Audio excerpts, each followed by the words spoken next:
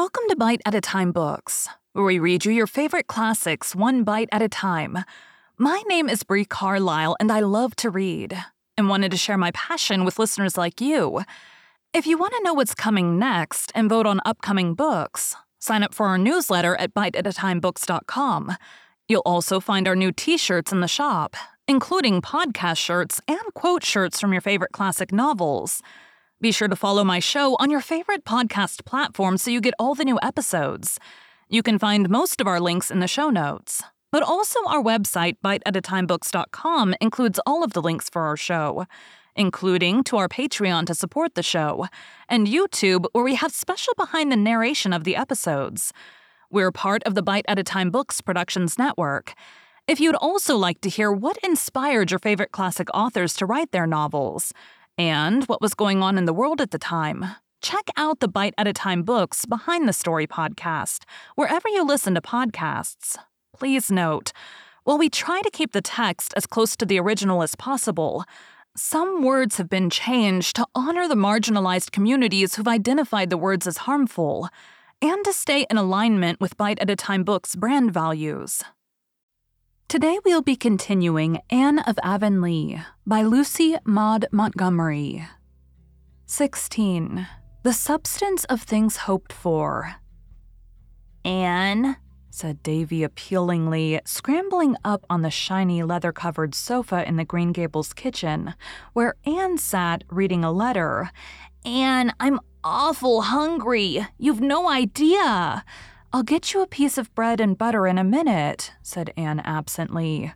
Her letter evidently contained some exciting news, for her cheeks were as pink as the roses on the big bush outside, and her eyes were as starry as only Anne's eyes could be.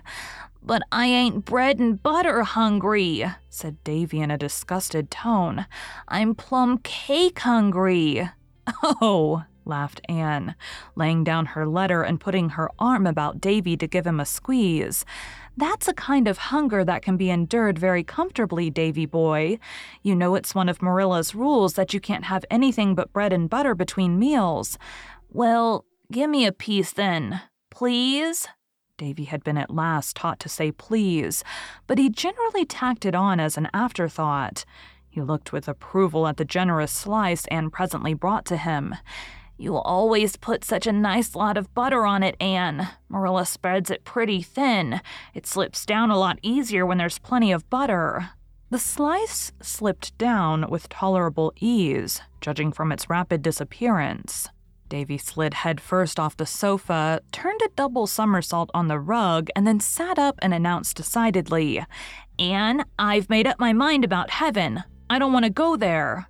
"Why not?" asked Anne gravely. "'Cause heaven is in Simon Fletcher's garret, and I don't like Simon Fletcher." "Heaven in Simon Fletcher's garret?" gasped Anne, too amazed even to laugh. "Davy Keith, whatever put such an extraordinary idea into your head?" "Milty Boulter says that's where it is. It was last Sunday in Sunday school. The lesson was about Elijah and Elisha, and I up and asked Miss Rogerson where heaven was. Miss Rogerson looked awful offended. She was cross anyhow, because when she'd asked us what Elijah left Elisha when he went to heaven, Millie Boulter said his old clothes, and us fellows all laughed before we thought. I wish you could think first and do things afterwards, 'cause then you wouldn't do them. But Milty didn't mean to be disrespectful. He just couldn't think of the name of the thing. Miss Rogerson said heaven was where God was, and I wasn't to ask questions like that. Milty nudged me and said in a whisper, 'Heaven's in Uncle Simon's garret, and I'll explain about it on the road home.' So when we was coming home, he explained. Milty's a great hand at explainin' things. Even if he don't know anything about a thing, he'll make up a lot of stuff, and so you get it explained all the same. His mother is Mrs. Simon's sister, and he went with her to the funeral when his cousin Jane Ellen died. The minister said she'd gone to heaven, though Milty said she was lying right before them in the coffin. But he supposed they carried the coffin to the garret afterwards. Well, when Milty and his mother went upstairs after it was all over to get her bonnet, he asked her where heaven was that Jane Ellen had gone to, and she pointed right to the ceiling and said, 'Up there.' Milty knew there wasn't anything but the garret over the ceiling, so that's how he found out, and he's been awful scared to go to his Uncle Simon's ever since." Anne took Davy on her knee and did her best to straighten out this theological tangle also. She was much better fitted for the task than Marilla, for she remembered her own childhood and had an instinctive understanding of the curious ideas that 7-year-olds sometimes get about matters that are, of course, very plain and simple to grown-up people. She had just succeeded in convincing Davy that heaven was not in Simon Fletcher's garret when Marilla came in from the garden where she and Dora had been picking peas. Dora was an industrious little soul, and never happier than when helping in various small tasks suited to her chubby fingers. She fed chickens, picked up chips, wiped dishes, and ran errands galore. She was neat, faithful, and observant. She never had to be told how to do a thing twice, and never forgot any of her little duties. Davy, on the other hand, was rather heedless and forgetful, but he had the born knack of winning love, and even yet Anne and Marilla liked him the better. While Dora proudly shelled the peas and Davy made boats of the pods with masts of matches and sails of paper, Anne told Marilla about the wonderful contents of her letter. "Oh, Marilla, what do you think? I've had a letter from Priscilla, and she says that Mrs. Morgan is on the island, and that if it is fine Thursday, we're going to drive up to Avonlea and will reach her about 12. They will spend the afternoon with us and go to the hotel at White Sands in the evening, because some of Mrs. Morgan's American friends are staying there. Oh, Marilla, isn't it wonderful? I can hardly believe I'm not dreaming." "I dare say Mrs. Morgan is a lot like other people," said Marilla dryly, although she did feel a trifle excited herself. Mrs. Morgan was a famous woman, and a visit from her was no commonplace occurrence. "They'll be here to dinner, then?" "Yes, and oh, Marilla, may I cook every bit of the dinner myself? I want to feel that I can do something for the author of the Rosebud Garden, if it is only to cook a dinner for her. You won't mind, will you?" "Goodness, I'm not so fond of stewing over a hot fire in July that it would vex me very much to have someone else do it. You're quite welcome to the job." "Oh, thank you," said Anne, as if Marilla had just conferred a tremendous favor. "I'll make out the menu this very night." "You'd better not try to put on too much style," warned Marilla, a little alarmed by the high-flown sound of menu. "You'll likely come to grief if you do." "Oh, I'm not going to put on any style if you mean trying to do or have things we don't usually have on festal occasions," assured Anne. "That would be affection, and although I know I haven't as much sense and steadiness as a girl of 17 and a schoolteacher ought to have, I'm not so silly as that. But I want to have everything as nice and dainty as possible. Davy boy, don't leave those pea pods on the back stairs. Someone might slip on them. I'll have a light soup to begin with. You know I can make lovely cream of onion soup, and then a couple of roast fowls. I'll have the 2 white roosters. I have real affection for those roosters, and they've been pets ever since the gray hen hatched out, just the 2 of them. Little balls of yellow down.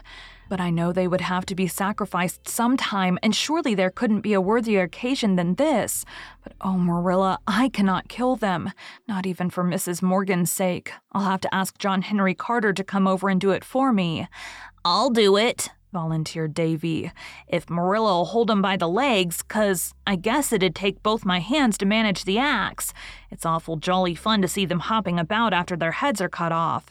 "Then I'll have the peas and beans and creamed potatoes and lettuce salad for vegetables," resumed Anne. "And for dessert, lemon pie with whipped cream and coffee and cheese and ladyfingers. I'll make the pies and ladyfingers tomorrow and do up my white muslin dress. And I must tell Diana tonight, for she'll want to do up hers. Mrs. Morgan's heroines are nearly always dressed in white muslin, and Diana and I have always resolved that this was what we would wear if we ever met her. It will be such a delicate compliment, don't you think? Davy, dear, you mustn't poke pea pods into the cracks of the floor. I must ask Mr. and Mrs. Allen and Miss Stacy to dinner, too, for they're all very anxious to meet Mrs. Morgan. It's so fortunate she's coming while Miss Stacy is here. Davy, dear, don't sail the pea pods in the water bucket. Go out to the trough. Oh, I do hope it will be fine Thursday, and I think it will, for Uncle Abe said last night when he called at Mr. Harrison's that it was going to rain most of this week." "That's a good sign," agreed Marilla. Anne ran across to Orchard Slope that evening to tell the news to Diana, who was also very much excited over it, and they discussed the matter in the hammock swung under the big willow in the berry garden. "Oh, Anne, mayn't I help you cook the dinner?" implored Diana. "You know I can make splendid lettuce salad." "Indeed you may," said Anne unselfishly. "And I shall want you to help me decorate, too. I mean to have the parlor simply a bower of blossoms, and the dining table is to be adorned with wild roses. Oh, I do hope everything will go smoothly. Mrs. Morgan's heroines never get into scrapes or taken at a disadvantage, and they are always so self-possessed and such good housekeepers. They seem to be born good housekeepers. You remember that Gertrude in Edgewood days kept house for her father when she was only 8 years old. When I was 8 years old, I hardly knew how to do a thing except bring up children. Mrs. Morgan must be an authority on girls when she has written so much about them. And I do want her to have a good opinion of us. I imagined it all out a dozen different ways. What she'll look like and what she'll say and what I'll say. And I'm so anxious about my nose. There are 7 freckles on it, as you can see. They came at the AVIS picnic, when I went around in the sun without my hat. I suppose it's ungrateful of me to worry over them when I should be thankful they're not spread all over my face as they once were. But I do wish they hadn't come. All Mrs. Morgan's heroines have such perfect complexions. I can't recall a freckled one among them. Yours are not very noticeable, comforted Diana. Try a little lemon juice on them tonight. The next day, Anne made her pies and ladyfingers, did up her muslin dress, and swept and dusted every room in the house. A quite unnecessary proceeding, for Green Gables was, as usual, in the apple pie order dear to Marilla's heart. But Anne felt that a fleck of dust would be a desecration in a house that was to be honored by a visit from Charlotte E. Morgan. She even cleaned out the catch-all closet under the stairs, although there was not the remotest possibility of Mrs. Morgan seeing its interior. But I want to feel that it is in perfect order even if she isn't to see it, Anne told Marilla. You know, in her book, Golden Keys, she makes her 2 heroines, Alice and Louisa, take for their motto that verse of Longfellow's. In the elder days of art, builders wrought with greatest care, each minute an unseen part, for the gods see everywhere. And so they always kept their cellar stairs scrubbed and never forgot to sweep under the beds. I should have a guilty conscience if I thought this closet was in disorder when Mrs. Morgan was in the house. Ever since we read Golden Keys last April, Diana and I have taken that verse for our motto, too. That night, John Henry Carter and Davy between them contrived to execute the 2 white roosters, and Anne dressed them, the usually distasteful task glorified in her eyes by the destination of the plump birds. I don't like picking fowls, she told Marilla, but isn't it fortunate we don't have to put our souls into what our hands may be doing? I've been picking chickens with my hands, but in imagination I've been roaming the Milky Way. I thought you'd scattered more feathers over the floor than usual, remarked Marilla. Then Anne put Davy to bed and made him promise that he would behave perfectly the next day. If I'm as good can be all day tomorrow, will you let me be just as bad as I like all the next day? Asked Davy.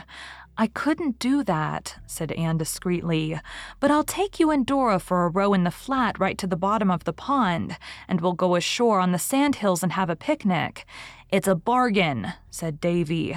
I'll be good, you bet. I meant to go over to Mr. Harrison's and fire peas from my new pop gun at Ginger, but another day'll do as well. I expect it will be just like Sunday, but a picnic at the shore'll make up for that. Thank you for joining Bite at a Time Books today, while we read a bite of one of your favorite classics. Again, my name is Brie Carlisle, and I hope you come back tomorrow for the next bite of Anne of Avonlea. Don't forget to sign up for our newsletter at biteatatimebooks.com and check out the shop. You can check out the show notes or our website, biteatatimebooks.com, for the rest of the links for our show. We'd love to hear from you on social media as well.